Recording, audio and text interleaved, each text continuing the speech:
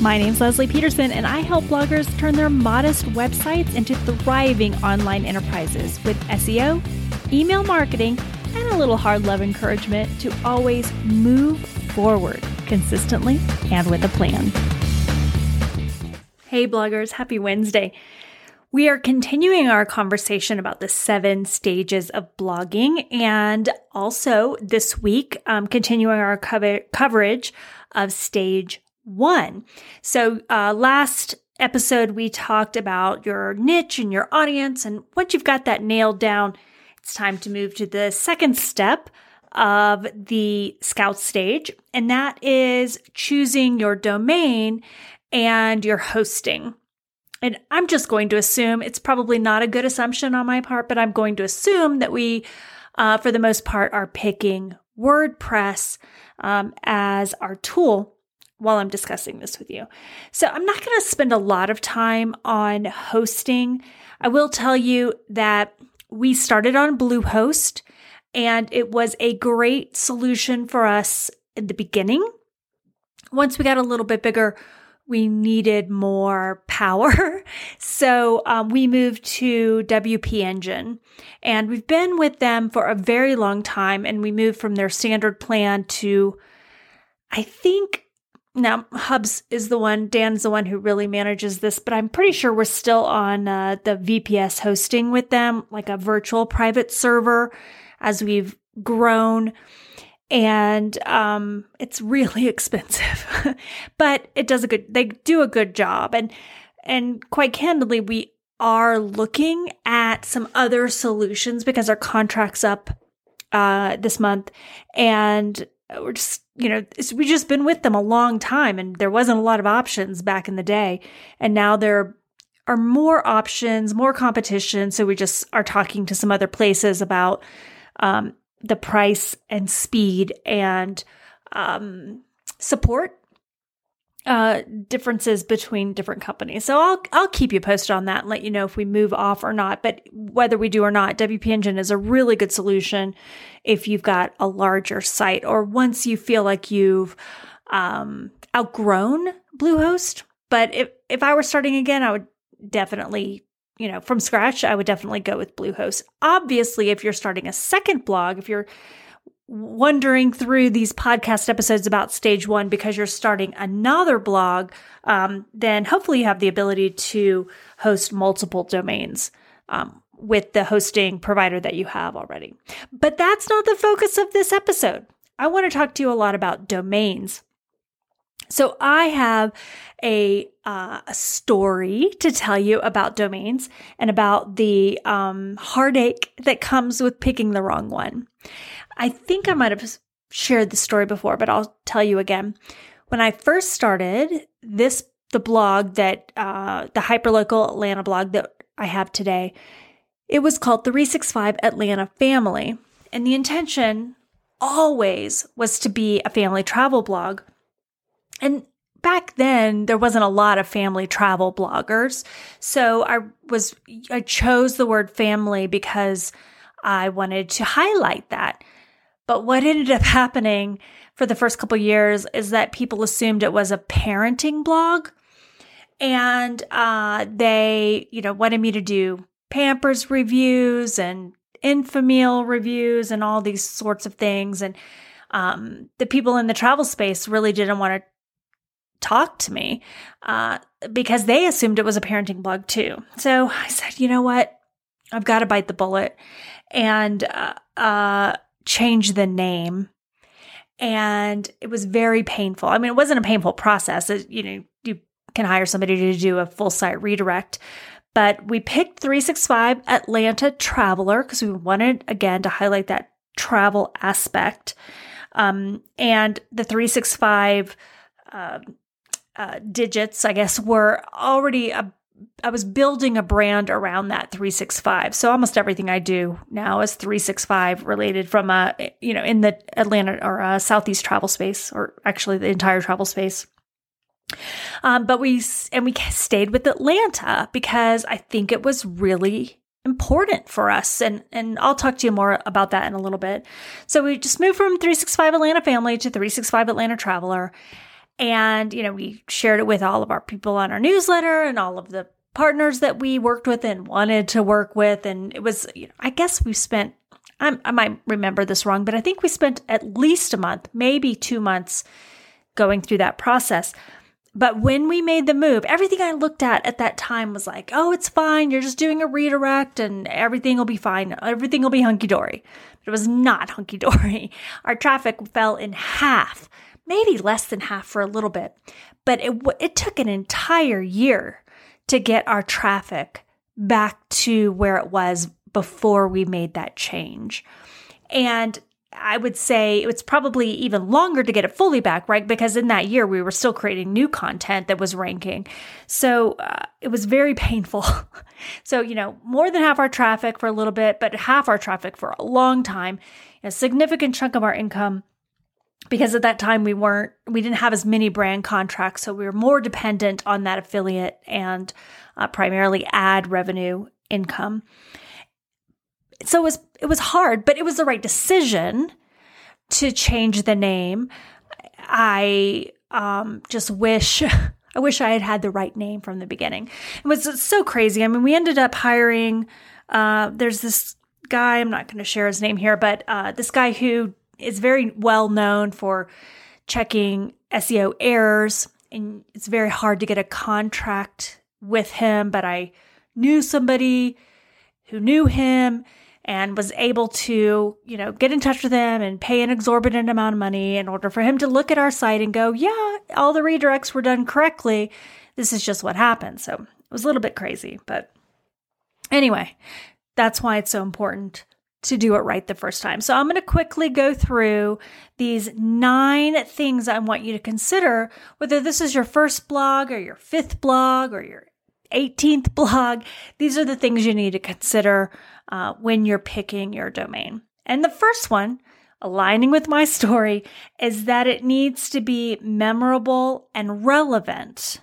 So easy for people to remember, relevant to what you're doing. And what I would encourage you to do, and what probably would have helped me, is to throw the name at a couple trusted people. Maybe not people in the blogging space, people outside the blogging space, and ask them, if you see this domain name, what do you think it is? What do you think it's a blog about? Ask them ahead of time, because the changing is so hard. But I also want to encourage you not to niche down so much with your name. Niching down with your target audience is very important. But if you niche your name down too far, then you risk the having to change it again, or not being able to grow it into something else. So if I had stuck with 365 Atlanta Family, or something like 365 Atlanta Family Travel, or something like that, it wouldn't have given me the opportunities that 365 Atlanta Traveler does, because we do a lot of date nights and things that aren't related to family travel. They're related to couples travel, or girlfriend getaways, or going out solo, and the name allows us to do that. So really think about that from a relevancy perspective. Number 2, I would encourage you to keep it short, simple, and easy to remember. If it's not that it's going to be bad if it's long, but it's more, people are more prone to enter an error as they're typing it in if it's really long. Also, same thing if there's hyphens. Where do I put the hyphen? Especially if there's more than one word. If there's numbers, that sort of thing can be really confusing. I will tell you an error. I don't know if it's an error, but an issue that I have in this regard. My name's Leslie, but my parents decided it should be spelled Lesli. So my blog for for my coaching is lesliepeterson.com, and it's LESLI Peterson.com. But most people spell it with an E. And so ideally I would have been able to buy the Leslie Peterson with an E.com and redirect it to the site, but that is already taken by somebody who is, I think, a realtor. So I'm not able to do that redirect. So I just have to hope that word gets out that Leslie doesn't have an E on the end. But it's definitely one of those areas where I probably could have picked something more clear. Number 3, I would really encourage you to stick with the .com extension, especially if you're in the US. If you're in another country outside the US, then doing, .ca, .uk, that makes sense. But I know we want the .nets and that sort of thing to grow, and there's no SEO issue, but it's just not. I think it's worth picking a different name in order to get the .com extension, especially in the United States.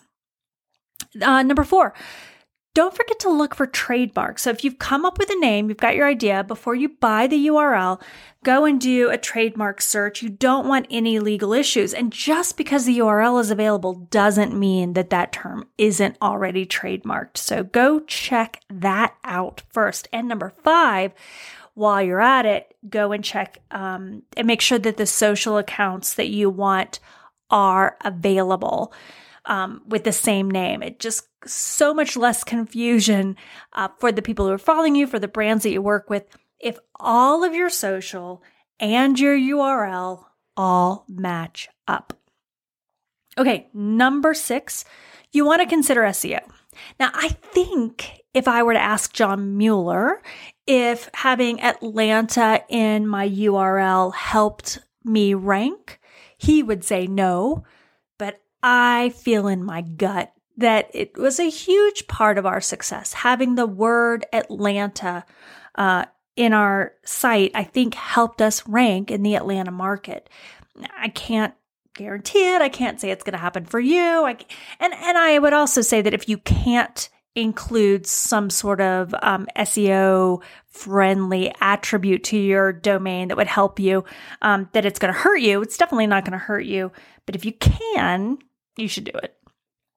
Okay, number 7, check the domain history. So this would be, especially if you're buying buying a domain from somebody else. But even if you're not, you don't know, what's gone on with that domain. So see if you can check out the history. You don't want it to have ever been associated with spam or to be blacklisted anywhere. So that's really important to look at. Number 8, get a reputable domain registrar. So GoDaddy is like the de facto, right? It's like the Kleenex of the brand. And that's who we use, and we're very happy with them. If you decide to go with someone else, just make sure you're looking to ensure there's no hidden costs there. We actually bought a URL a couple years ago, and we didn't buy it through GoDaddy. We bought it through somebody else, but then we immediately transferred it over to GoDaddy, because that's where all our other domain names are. But we didn't know that company very well. So we just want to make sure we weren't going to get stuck with any ridiculous costs. And then finally, when you do decide on a name that meets these criteria as best as possible, obviously, as I've shared with you, they can't always meet the criteria 100% of the time. But go ahead and invest in that WHOIS privacy protection, because that's really going to save you a lot of spam management headache. Okay, there you go. So that is the second part of Stage 1 Scout in the 7-part framework for bloggers picking your domain and your hosting company. And that, again, I'm assuming from the hosting perspective that you're on WordPress.